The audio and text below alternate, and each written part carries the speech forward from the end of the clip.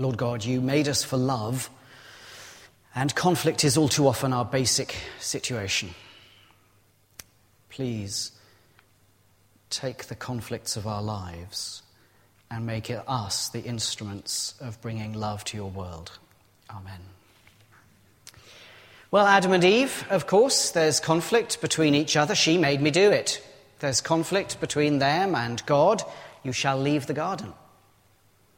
The story of Abraham, his conflict with the kings in the valley of Siddim. Moses, conflict with his own people. David, conflict within his family. Job and Jonah, conflict with God's will. The Psalms, my own people hate me. Daniel, conflict with the king, and so it goes on. And it's not a weird difficulty with the ungodly. Rather, conflict in Scripture is very often within the people of God. And if that's then, what about now? Beatrice has worshipped at St. Julian's for 25 years. She's been a stalwart in the kitchen, making Sunday coffees for 15 years. A new church administrator comes into post and decides it all needs a bit of a shake-up, and she asks Millie to take over.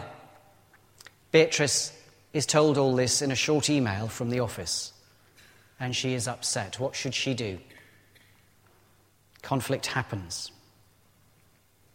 John has fallen out with Jim. So much so that John refuses even to sit in church where he can see Jim. And that one's not made up. That happened here. I know because Howard told me, although he never told me who John and Jim were. Conflict happens. It happens in churches, among God's people, and conflicts are probably handled worse among God's people than anywhere else. Why? Because we're supposed to be nice. I've got one message for you tonight and one central verse. Matthew 18:15. Conflict is for facing. Do you please turn to page 985, if you've lost that page. 985. Conflict is for facing. It's not easy news for followers of Jesus. It's not even easy news for English people. We are chronic avoiders of conflict. We flee from it. These examples come from one of those selections of very English problems that you get on the internet, and those of you who aren't English can enjoy it particularly. Watching with quiet sorrow as you receive a different haircut from the one you requested.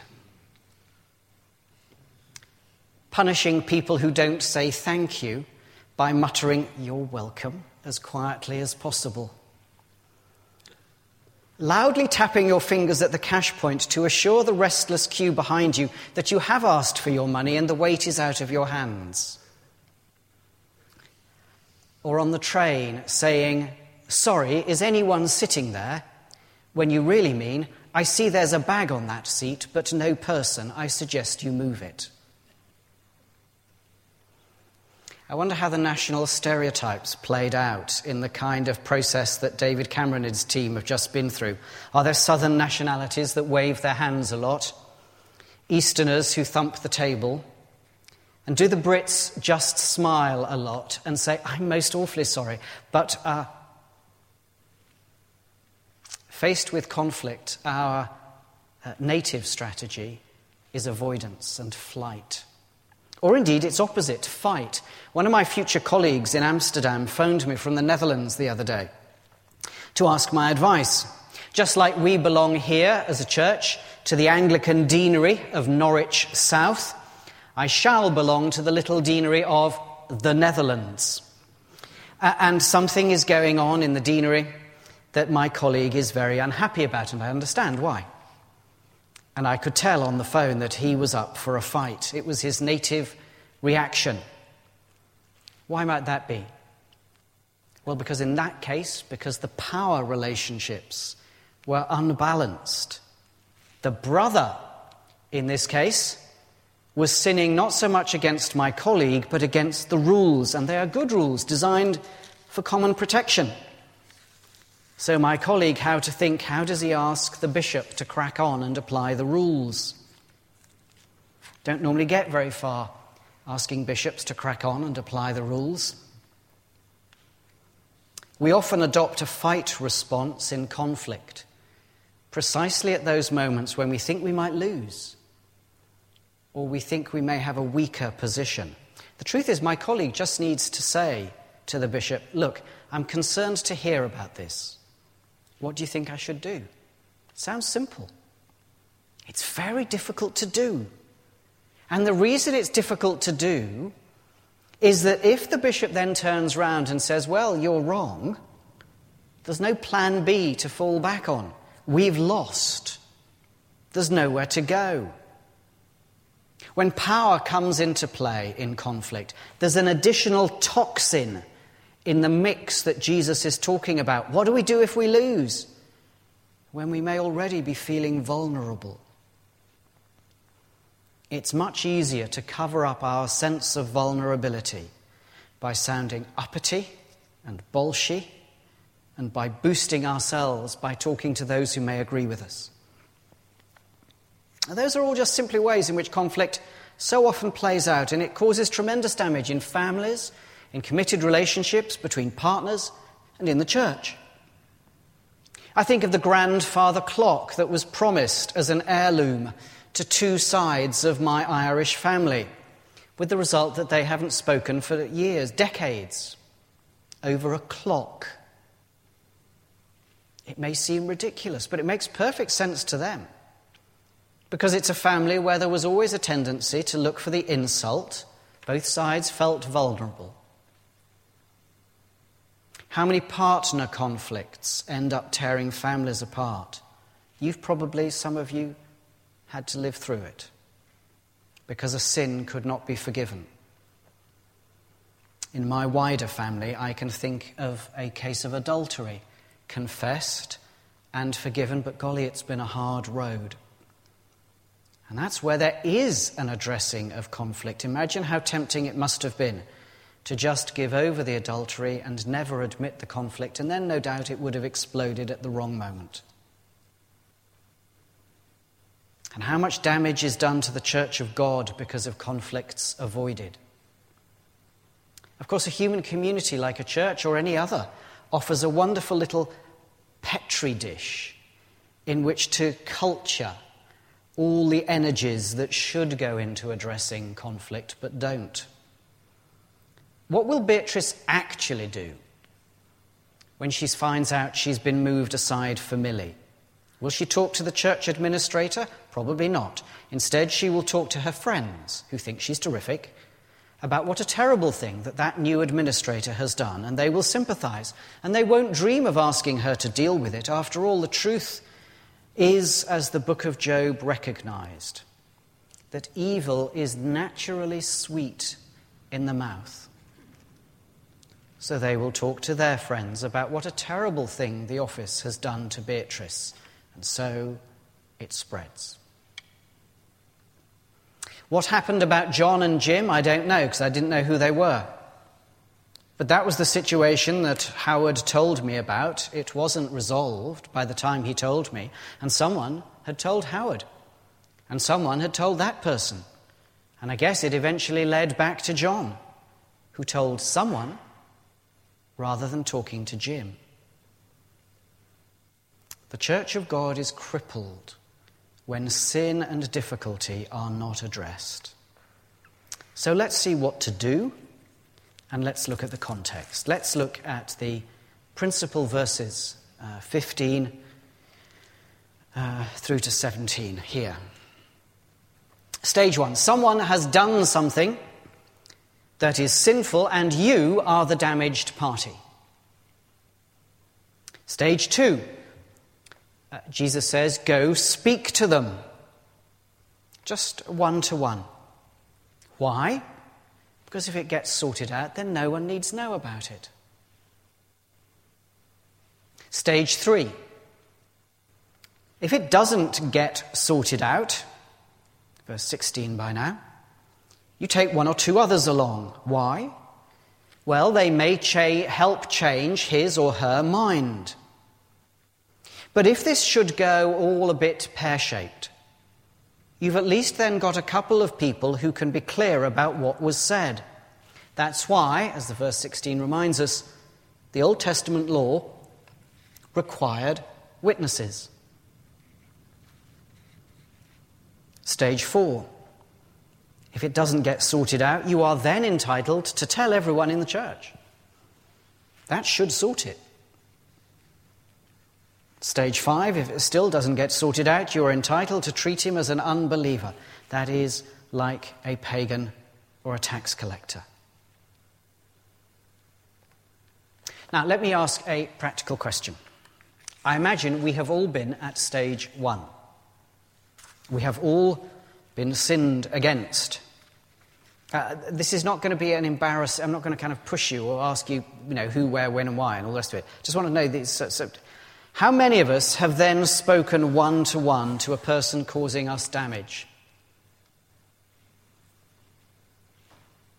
Okay. Our LPA in charge of outreach is going... How many of us have then had to take one or two others along as witnesses?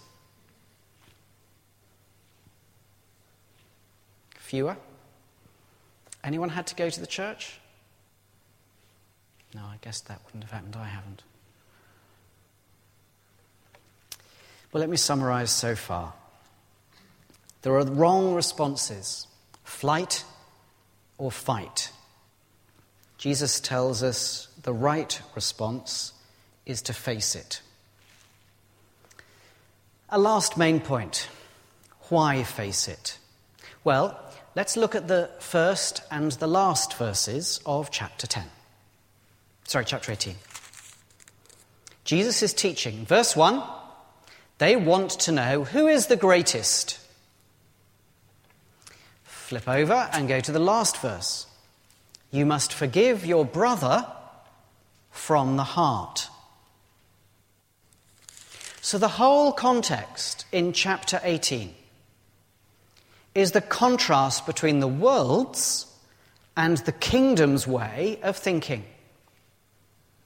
The world thinks about greatness and getting mine. The kingdom of heaven thinks about meekness and giving mercy. The parable before our main focus tonight, and it's there in verses 12 through to 14. The parable before our focus has mentioned the one sheep that wanders off. Finding that sheep brings the shepherd inestimable joy. And the point, well, according to verse 14, your Father in heaven does not want any of the little ones lost. And although in the same section he's been talking about a little child, it's there in verses 2, 3 of chapter 18. When Matthew records Jesus talking about the little ones, he's kind of moving between two worlds. He means, yes, literally the children, but he also means, because of the concerns that Matthew has, he's particularly interested in Jesus' teaching about those in the church who are, in a sense, weak and despised. Those who are probably the slaves. Those who have no status in the world. Those on whom it would be easy to look down. And he is saying in the early part of chapter 18, the little ones of all kinds, that literally the children, but also those of low status, they are especially valuable.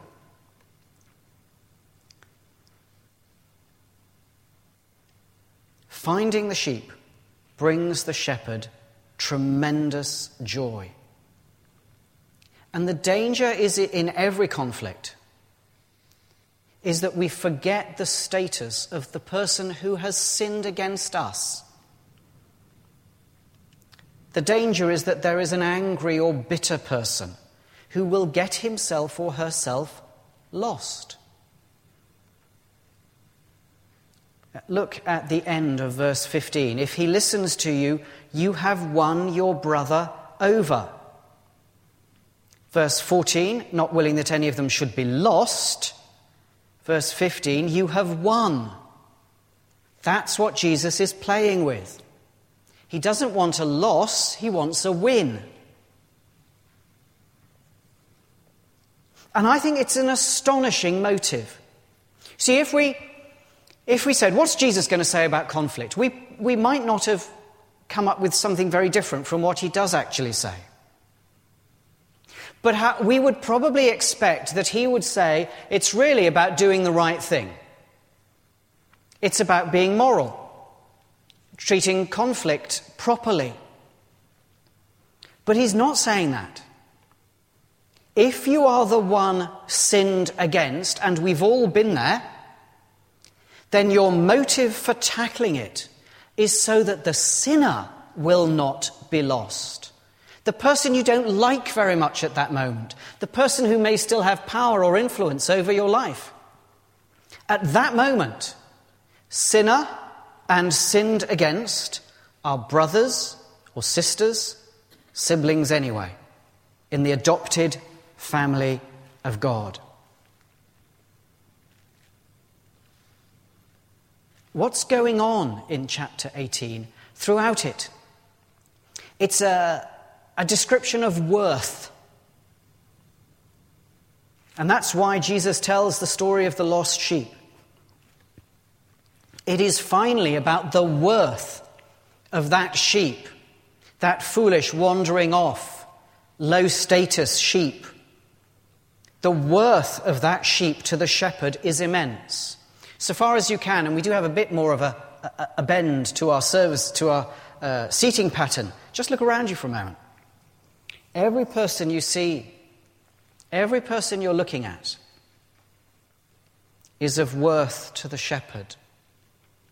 Not because they're good or bad or indifferent, but because the shepherd has determined it to be so.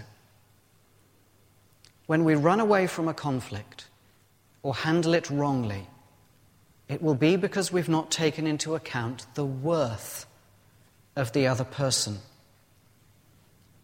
Of course, the world is going to look upon the one sinned against as being in the weaker position. Perhaps a more powerful character has abused a less powerful one.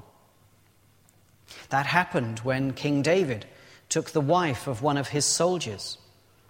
But the prophet Nathan slammed David to the floor with a story about the worth of the one sheep in the family of a poor man over the many sheep in the flock of a rich man. According to Jesus, it is the sinner who is in the vulnerable position. And that's astonishing, I think. Not the sinned against one.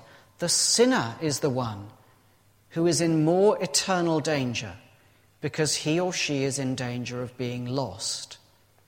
It is for their sake that we must speak to them. Well, I've given examples of things going wrong. I can think of a time, and I mention him only because he's leading the service, when Mike called me out on something.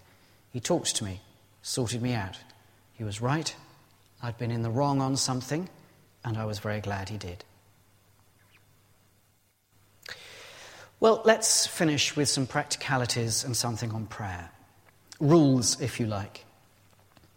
I find this verse the most useful and practical of the many verses that most people never bother with or don't even know are there.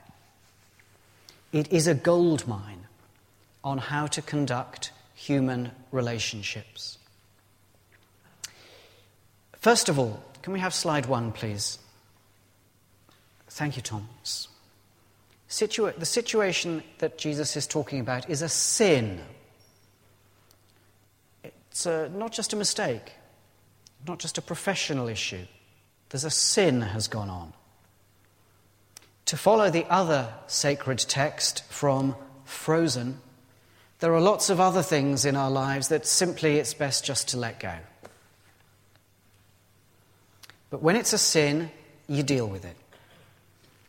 Secondly, Thomas, it's for those in it to sort it, not third parties. If you're caught up somehow, and we can be in these things, Your job is to go to the two people involved and say, you two, sort it out.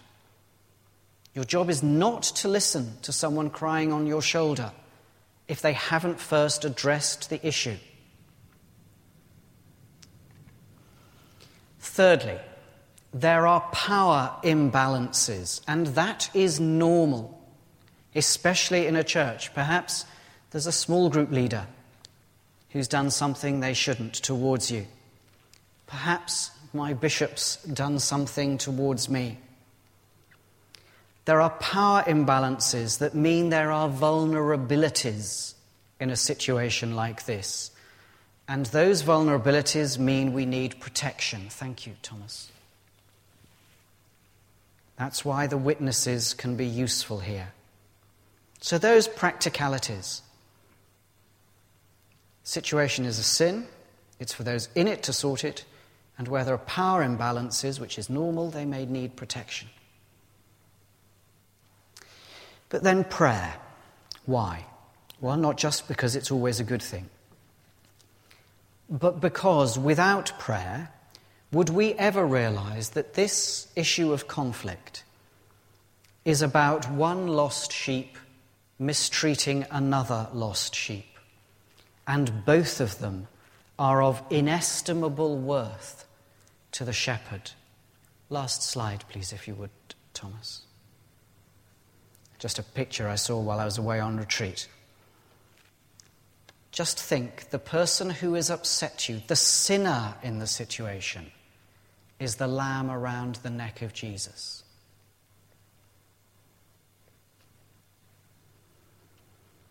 Well, let's leave that slide up for a moment, and I want to close in prayer. 2 prayers, I think. I suggest we pray open-eyed. You may want to find that slide, or just kind of look at that slide. Or you may want to look at those around you.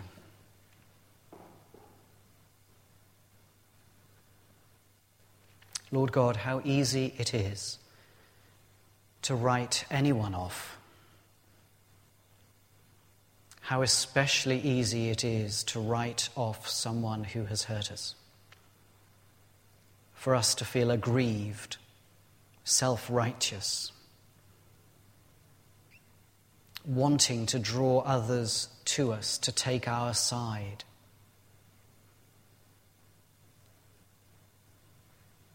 And yet at that moment it may be that we are not the one in danger of being lost. And if you had a particular situation of conflict in mind when we started our time, bring it back to your thoughts now. Lord God, give us the courage to walk into those situations of potential conflict, not as those who avoid, who flee from it, want to fight within it, but as those motivated by the worth of the person with whom we're engaged. In Jesus' name, amen. And another prayer for our church at this time. Lord God, we are going to go as a church into a new kind of period. As I disappear and the church gives thought to who should come in my place. There will be strong opinions expressed. There will probably from time to time be hurt. There will be those who are articulate, who frustrate those who may have just as valid an opinion, but are quieter. There are those whose opinions seem obvious, and there are those whose opinions are represented by very few, but it might just be that that's them plus your Holy Spirit. Thinking of the stories I heard after I came here, this is going to be a situation of enormous potential conflict. and we pray against it. Give us the grace in this room here tonight to play it straight. Neither to fight conflict nor to flee from it, but to address it. And to give to one another the proper worth of being your sheep and your children. Amen.